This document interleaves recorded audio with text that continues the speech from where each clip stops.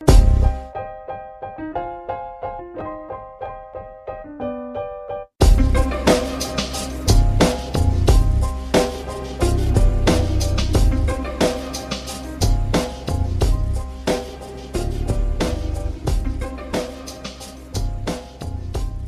to You Totally Made That Up. We are a bi-weekly history podcast that tells you the wildest, craziest, nuttiest stories from yesteryear, ones that sound like somebody must have totally made them up. But they're all true, and we especially like the ones that have supernatural, paranormal, woo-woo elements, so those parts may only be true to the people who lived them. We don't go for the lore says or the legend goes, though. We want dates and names and all the facts that we can find. My name is Nash. My name is Tiff. And we are your hosts. These are different, though. These are the mini episodes that sometimes come between the big ones. We call them spooky snacks, though they don't always have to be spooky. The key element is just being plain old nuts. And it doesn't matter if these are just legends and lore. We sneak in facts where we can, but nobody cares. They're all for fun. And we want you to join in on that fun. These can be based upon submissions of your personal, family, or hometown stories, as well as suggestions for topics you'd like to hear us discuss. And then sometimes they're about things we want to talk about that aren't long enough for a regular episode or just that are timely, related to something maybe in the news or to a holiday. And in this case, it is a host choice, mine specifically, and it is under the category of timely. You'll be getting this episode several weeks out from said timely, but it counts. I'm surprising Tiff with this one. She did not know it was coming, which I'm sure delights her to no end. Oh, it does, yes. I'm ready. What is it? What's going on? All right. The thing that has prompted this is the recent news that one of the Zodiac killer's ciphers has finally been solved, and that's been confirmed by the FBI. Did you know this? Yes! Isn't that bananas? I love it. Yes. Well, then you're going to love this story. And so everybody else, hang tight if you happen to have no idea what I'm talking about, because I'll give you the basics in a second.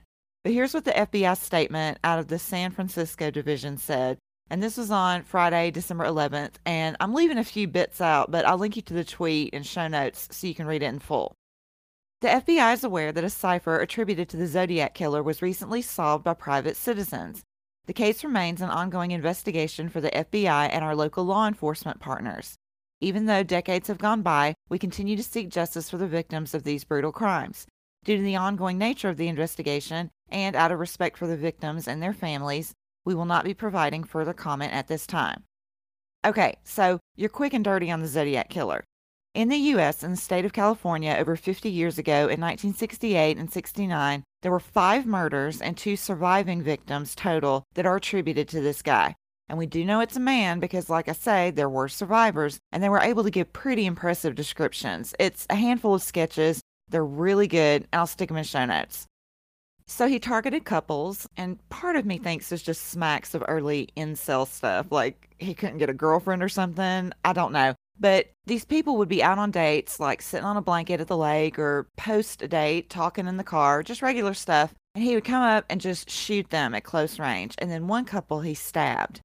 Oh, and by the way, these were not necessarily secluded, nobody else is around type spots. There were other witnesses who told the cops about who they saw.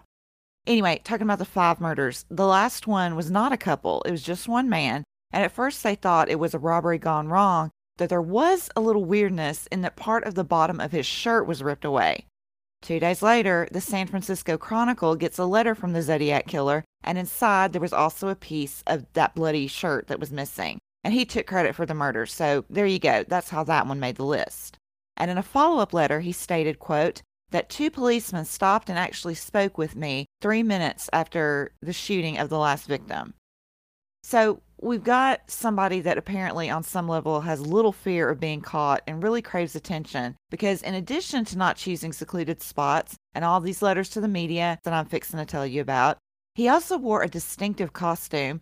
He wrote a letter to a prominent attorney saying that he wanted help. He purportedly called into a TV show. I mean, just, honestly, if it were even a smidge in the future, like maybe even as close as in the 80s, he probably would have been caught. There's just no doubt in my mind because he was just so daring. Yeah. Yeah, for sure. And again, assuming it was him at all, But I can't imagine if he was a fake that the real killer wouldn't have spoken up. And there's likely stuff we don't know that makes law enforcement pretty sure that this is all the same person. There is so much more detail, so much more.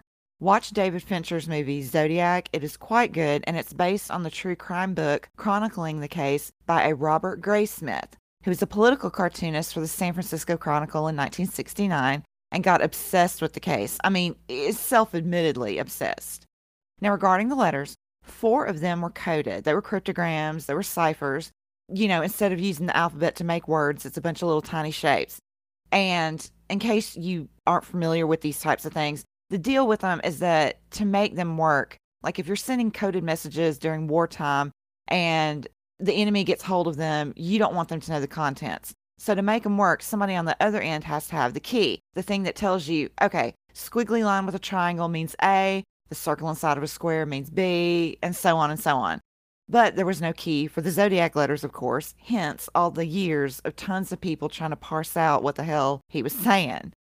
Regarding the recent solving of the 340 cipher, and this particular one was sent to the Chronicle in 1969, not a whole lot of detail out there as of the recording of this episode. Basically, all we know at present is that it was done by some amateur code breakers from around the world, from the US and Australia and Belgium. And I didn't even say this, sorry, it's called the 340 cipher because it had 340 characters, and I'll put a picture in show notes. It doesn't give the name of the killer, naturally, that would have been too helpful, but part of it says, quote, "There was some audio corruption during this part, so hey, why not make it creepy?" I hope you are having lots of fun in trying to catch me. I am not afraid of the gas chamber, because it will send me to paradise all the sooner. Because I now have enough slaves to work for me. So, just a few screws loose, this one, just a few. Also regarding the letters, he did communicate with non-coded letters to law enforcement and the media as well. And there was that one that I noted that was to a lawyer, and I'm pretty sure there were others that went to random folks other than law enforcement and the media. But again, I'm just giving you some loose background. And so at one point, he claimed to have killed 37 people, though the 5 that I mentioned are the only ones officially attributed to him. Then he goes completely silent as of the early 1970s, both in terms of murders, at least murders in the same style and or that he took credit for, and in terms of communication. So that's your very skimmed over scoop on the Zodiac. So, meantime, I had tucked away something for one of these shorty episodes because, well, I mean, it's probably been a good month by the time y'all hear this, but for me, it was also recently, like maybe not even a week before the Cypher news came out. There was a Twitter thread that asked, what behind the scenes of Hollywood movie would you like to see made, and the weirder the better? And then the OP clarified that they didn't just mean behind the scenes shenanigans from making movies, they also meant scandals and gossip and rumors and all that jazz. Such as if you could learn the truth about some tea that had gone around. And it was a marvelous thread. I laughed my ass off.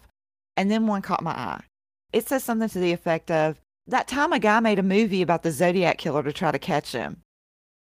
What? Uh-huh. That was my reaction as well. And I looked into it, and I decided y'all needed to hear this story. Okay. So a man named Tom Hansen had moved to Los Angeles from Minnesota, we're in the 1960s, and he found some success by becoming a fast food franchise owner. He owned like 60 to 70, including KFC's and some called Chicken Delight and Pizza Man, which those must be local because I personally have never heard of them. On the side, he would dabble in the acting world. He had, quote, acted or worked on half a dozen small film projects since arriving in California, developing contacts and friendships with a number of performers and crew members, which becomes important for him, as we will see. Meantime, as just covered, in 1968, San Francisco starts getting terrorized by the Zodiac killer. And also in the meantime, Hansen's chief investor goes bankrupt. So he was about to lose a bunch of his fast food locations. He had been toying with the idea of doing a little independent film anyway, and, quote, as 1970 passed with no breaks in the case, Hansen had an audacious thought. What if I do a movie and set a trap to catch him? I thought he'd go see a movie about himself. He'd have to. Which, yeah, I'll buy it, because as noted, the killer is clearly hungry for attention. And apparently in one of his letters, he talked about who should play him in a movie. I'm not even remotely shitting on this idea. I actually think it's kind of brilliant. Yeah, yeah. I totally get where this guy's coming from with this idea. Good plan. Scary, but good plan. Yeah, no, it's absolutely, I'd be scared to death. But he apparently, I mean, he goes full force. He gets busy. He recruits some of the friends he's made from his dabbling in the acting world. And for a budget of around $13,000, they crank out this grindhouse-esque movie called The Zodiac Killer in early 1971. I mean, they've made it in a few weeks and took a few more weeks to edit it. And this cracked me up. One of my sources mentioned that the speed at which they went was most notable, saying it was, quote, a fact that becomes obvious when, at one point, a scene ends with the director audibly yelling, "Cut."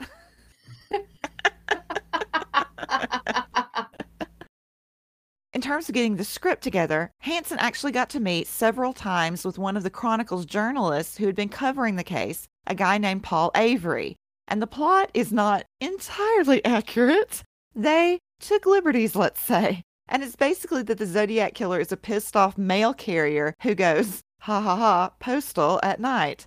Further, one of my sources describes it thus, quote, a ramshackle mix of melodramatic restaging of true events and relentless weirdness as his version of Zodiac worships Satan in the basement of his modest home while pet bunnies stare off into the middle distance.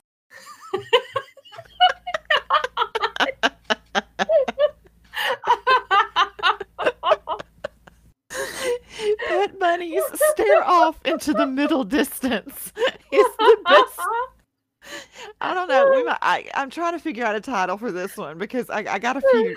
There's more zingers in here. So just wait. But pet bunnies. Oh my god! If your film doesn't have pet bunnies staring off into the middle distance, I don't want to see it. I tell you what. New standard. Part of the cost goes to advertising, and I'll put a poster, one of the film posters in the show notes, and booking a week-long run at a theater in San Francisco. And Hansen has a plan, one that he didn't tell police about because, quote, they might have tried to stop it. Yeah, I bet you're right. Because here's what he did. He convinces 6 friends, including the actor who played the killer, to watch the crowd during the showings of the film. Like one place said he had somebody in the projection, somebody was set up across the street, somebody was here, somebody was, you know what I mean? He had them spread out. But that's not all they did. It wasn't just trying to spot anybody who was acting sus. They arranged a sweepstakes, and every audience member got a card to fill out as their entry. It was for a motorcycle that they had on display up on this little raised stage in the lobby. Now, on the card, they were asked to complete the sentence, I think the Zodiac kills because, and then drop it into a slot by the motorcycle. What the audience didn't know was that hiding inside that stage, underneath said motorcycle, was one of the friends, and he was comparing the handwriting on the cards to the Zodiac Killer letters that had been published in the papers. And quote, if he saw one that resembled the writing in the published letters, he could flip a switch, activating a light that another team member hiding inside a freezer would see. With a match, I know, hang on to that thought, put a pin in that. With a match, Hansen would attempt to corral and hustle the suspect into an office to detain him. And his bravery came from the fact that, as he said in later interviews, he had been held up by robbers more than a few times when he would be working in his restaurants. And I guess he felt that if the Zodiac Killer did show up, he wouldn't try to murder him in front of people? Question mark. Maybe. Would you take that chance, though? I don't know. But you didn't mishear me. There was a freezer in the lobby. And I thought, did they mean in concessions? No, they did not. Per Hansen in an interview, quote, it was an ice cream freezer. When the manager of the theater wasn't there, I brought in a freezer, which we had hollowed out so a guy could lay in there, kind of cramped up. I mean, I'm glad that nobody wanted ice cream, I guess. And yeah, by the way, the theater managers and owners were most decidedly not in on any of this plan, which I'm sure you've already guessed. But anyway, it's the co-writer who's in it, peering out of the vents, observing the audience, in addition to watching for the signal, and is also slowly getting suffocated. And I know this because, quote, during one freezer stint, he nearly passed out. In all the confusion, someone had dropped a card declaring, I am the Zodiac, I was here, but no one was inside the stage to evaluate it in real time. Because they were busy, I guess, doing CPR or something. Oh my god. But, you know, possibly a miss, but probably just somebody dicking around. Okay, we're now at the last night of the run. Hanson goes to take a pee break. He's at the urinal. Somebody comes in and chooses the urinal right next to him. Rude. Rude. It's rude. I don't know how men use urinals. I mean, I know the mechanics. That's not what I'm saying. I'm just saying that the modesty aside, for this reason alone, trying to pee with somebody right next to you, I can't. I can't. So the other man starts talking about one of the gory scenes in the movie and comments that, quote, real blood doesn't come out like that. And Hanson says, quote, I zipped up, turned, and saw the same face that was on the wanted poster. Same eyes, nose, mouth, hair, everything. I thought, son of a bitch, it's him. Son of a bitch! Do something, man! Hanson follows him out into the lobby and, quote, we grabbed him and basically threw him inside the office. But says that the dude didn't react. He just went along with it.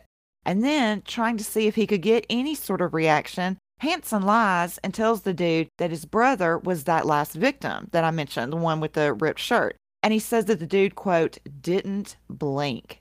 And one of my sources says that they got accusatory, that they weren't hiding why they had brought him in there. But the dude is real conversational. He's chatting up Hanson's friends. And eventually they feel comfortable enough. They're just like, okay, man, sorry. They're apologizing and they let him go. And I mean, they have no choice. It's not like they're cops. They can't hold him. And, perhaps someone should have called the cops while they had him chatting. Maybe. Just a thought. I can't believe that didn't happen. I know. I can't. Then the next day, the dude actually comes back by the theater and said to Hanson, quote, I just thought I'd stop by and see if everything is okay, and then left. Creepy, creepy, creepy. This is like brilliant and bonkers and the worst sting operation. Or is it the best sting operation? I can't decide. I really can't. I think it's a neat idea. I mean, I know the cops and all probably wouldn't have paid for it to be done, but if somebody volunteered to do it, then hell, why not get on the action? But I get the impression they had no idea. I don't know. In one interview, he kind of alluded to the fact that he let cops know that he was I think he just kind of was like, I made this movie and you guys want to come see it, and maybe he would come see it, and maybe you should check out the crowd, and they weren't interested. That's the impression I got, but it wasn't outright said. So anyway, is Hanson done? No, he is not. But he has to get back on his feet financially. So he moves to Wisconsin for a while and comes back to California, then decides to track down the dude from the theater. Like, okay. They didn't say how long this was, but it was a while. And he did have a lead because part of entering that sweepstakes meant that you had to give your contact information. And the dude had mentioned what hotel he was staying at, so they knew which card was his. They had his name. I'm going to speed run the rest of this. He had contacts, Hanson did, in law enforcement after all. And I can't tell if these folks were still on the payroll or retired detectives, maybe a mix of both. But in turn, they, of course, still have contacts in the department, such as fingerprint techs and handwriting analysis experts. They devised a plan that involved faking the dude winning a prize, getting him to sign for it, then pretending they'd made a mistake and taking the package back. So now they've got his fingerprints, except the tech couldn't lift any from the box. They also spied on him via the traditional, totally not suspicious van with blacked out windows. They would tail him. At one point, Hanson says getting into a full-blown chase. And then regarding the handwriting, some places say that it was not a match, but Hanson insists that it was, that he was in the room when their expert confirmed it. So, okay, I don't know. I feel like if it was a match, the FBI would have been all over this, but okay. The worst thing, though, is, per Hanson, and I hate to laugh. I'm sorry. This is bad. Quote, we got him fired from the Bank of America because one of the goddamn detectives wanted to look at his file or something. And when the guy in the personnel department asked why he wanted to see it, this dumb fuck, I was in the office when he called. He said, we think he could be the Zodiac killer. I thought, shit, I'm going to get sued.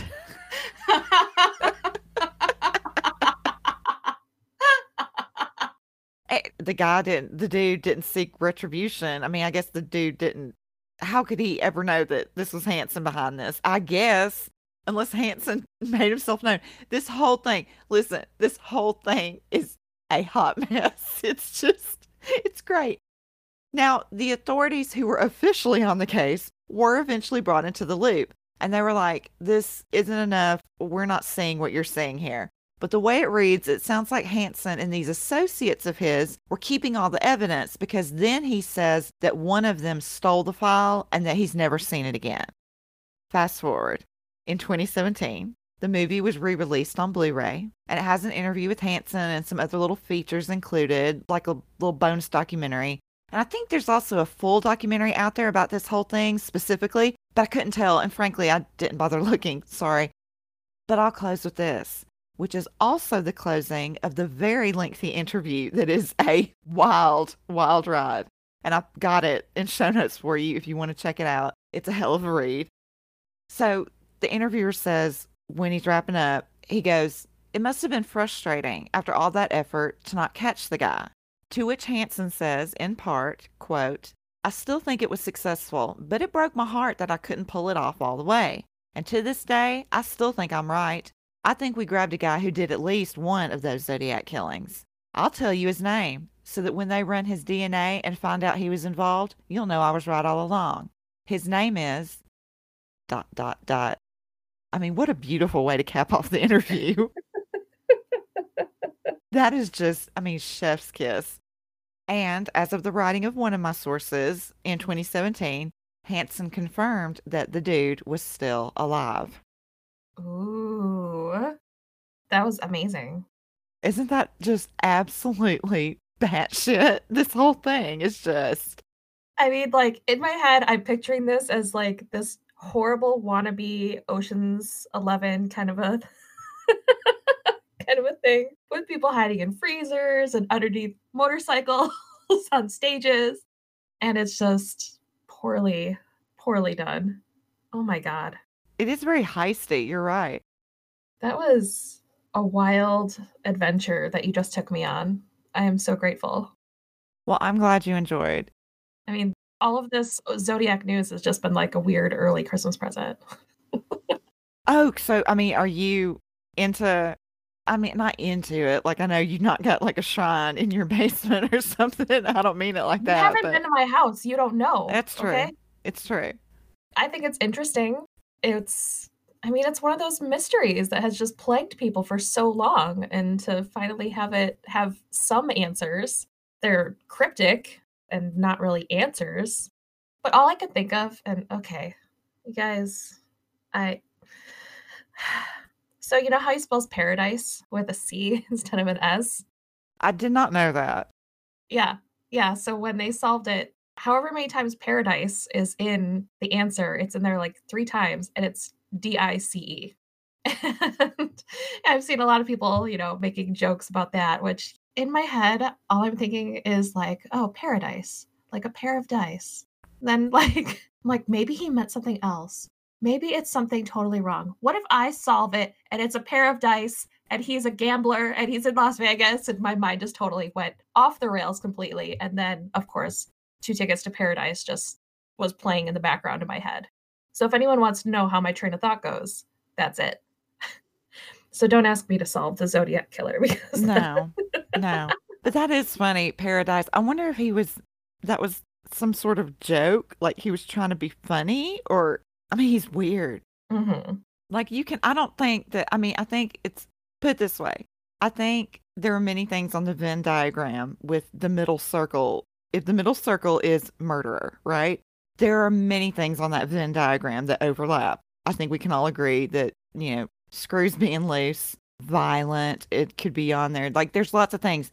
Weird though, to me, doesn't necessarily always have to be on that Venn diagram. I don't, you know what I'm saying? It's one of those mutually exclusive type of things. Like I don't think it necessarily correlates. Like you don't have to be weird to be a murderer. And this dude's weird. Yeah, uncomfortably weird. Exactly. That's why I think I get what Hansen is saying, that when you've got a weird dude strolling up, parking himself at the urinal next to you, and says, yeah, blood doesn't spurt like that out of a body. And you go, the fuck? And then turn your head and he's got those same glasses, same haircut, same everything. I'm surprised he didn't zip his wiener up. And I personally would have just been jaw dropped. Yeah. Yeah, for sure. That had to be a moment of just like, okay, be cool, be cool, be cool. Oh my God, I'm gonna die. Be cool, be cool. Yeah. Unreal. And unreal that he talked about how in the interview he was talking about how, yeah, we talked Kawasaki into donating a motorcycle. What? Yeah. Did anyone actually win the motorcycle? Don't know. Don't know. This is an excellent question. And did a motorcycle have anything to do with the movie? I don't know. I haven't seen the movie. I don't plan on watching the movie. I didn't read a detailed synopsis of the movie beyond what I've told you all here about bunnies staring into the middle distance. Were they perhaps atop a motorcycle? These are questions I have.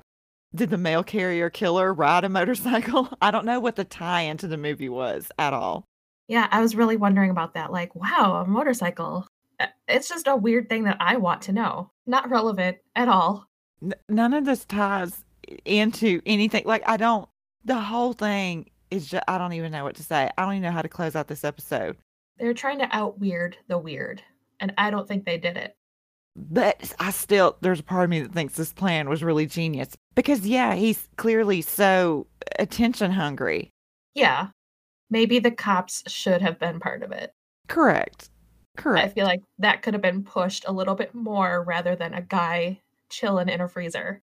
Yeah, I think if the cops had known that they were doing all this, like I say, I get the impression he was just like, hey, I did this thing. I just want to let you guys know about it. If you want to come down and check out the audience, because I feel like this Zodiac asshole is the type to want to feed his ego. But if he told them, it made me think of that episode of Punky Brewster where Cherry gets stuck in the fridge. Do you know what I'm talking about? No. Okay, well then I'll edit this. Maybe like 5 people listening will know what I'm talking about. I know I used to watch that show, but no, I don't remember. I remember like nothing other than it existed. Apparently, the backyard behind the apartment building turned into a dumping ground because there was an empty refrigerator sitting out there and they were playing hide and seek. And oh, that's a lesson learned right there. Mm-hmm. And I think her name was technically Sherry, but in my mind, Punky always called her Cherry. Maybe it is Cherry. I don't know. But yeah, it was a very special Punky episode where they showed them doing CPR on this kid. Mm-hmm. And of course, she sits up and she's just fine. All good. Lesson learned. This has been a weird episode. It has been a weird episode. That's appropriate, though. It is. And let's see, you guys will be hearing this after Christmas. So hope y'all had a happy holidays and that you enjoyed the Christmas episode and keep listening. You'll hear how to contact us, where to find us on social media. And this is where the catchphrase goes. Bye-bye. Thanks for listening. As a reminder, you can check out our sources for each of the episodes at our blog, along with any other supplemental things we think you might enjoy. Just head over to youtotallymadethatup.tumblr.com and in the menu, click on Show Notes. We're also on Twitter at YTMTU Podcast and on Instagram at YouTotallyMadeThatUp. You can contact us at any of those places, and you can also email us. That address is youtotallymadethatup@gmail.com.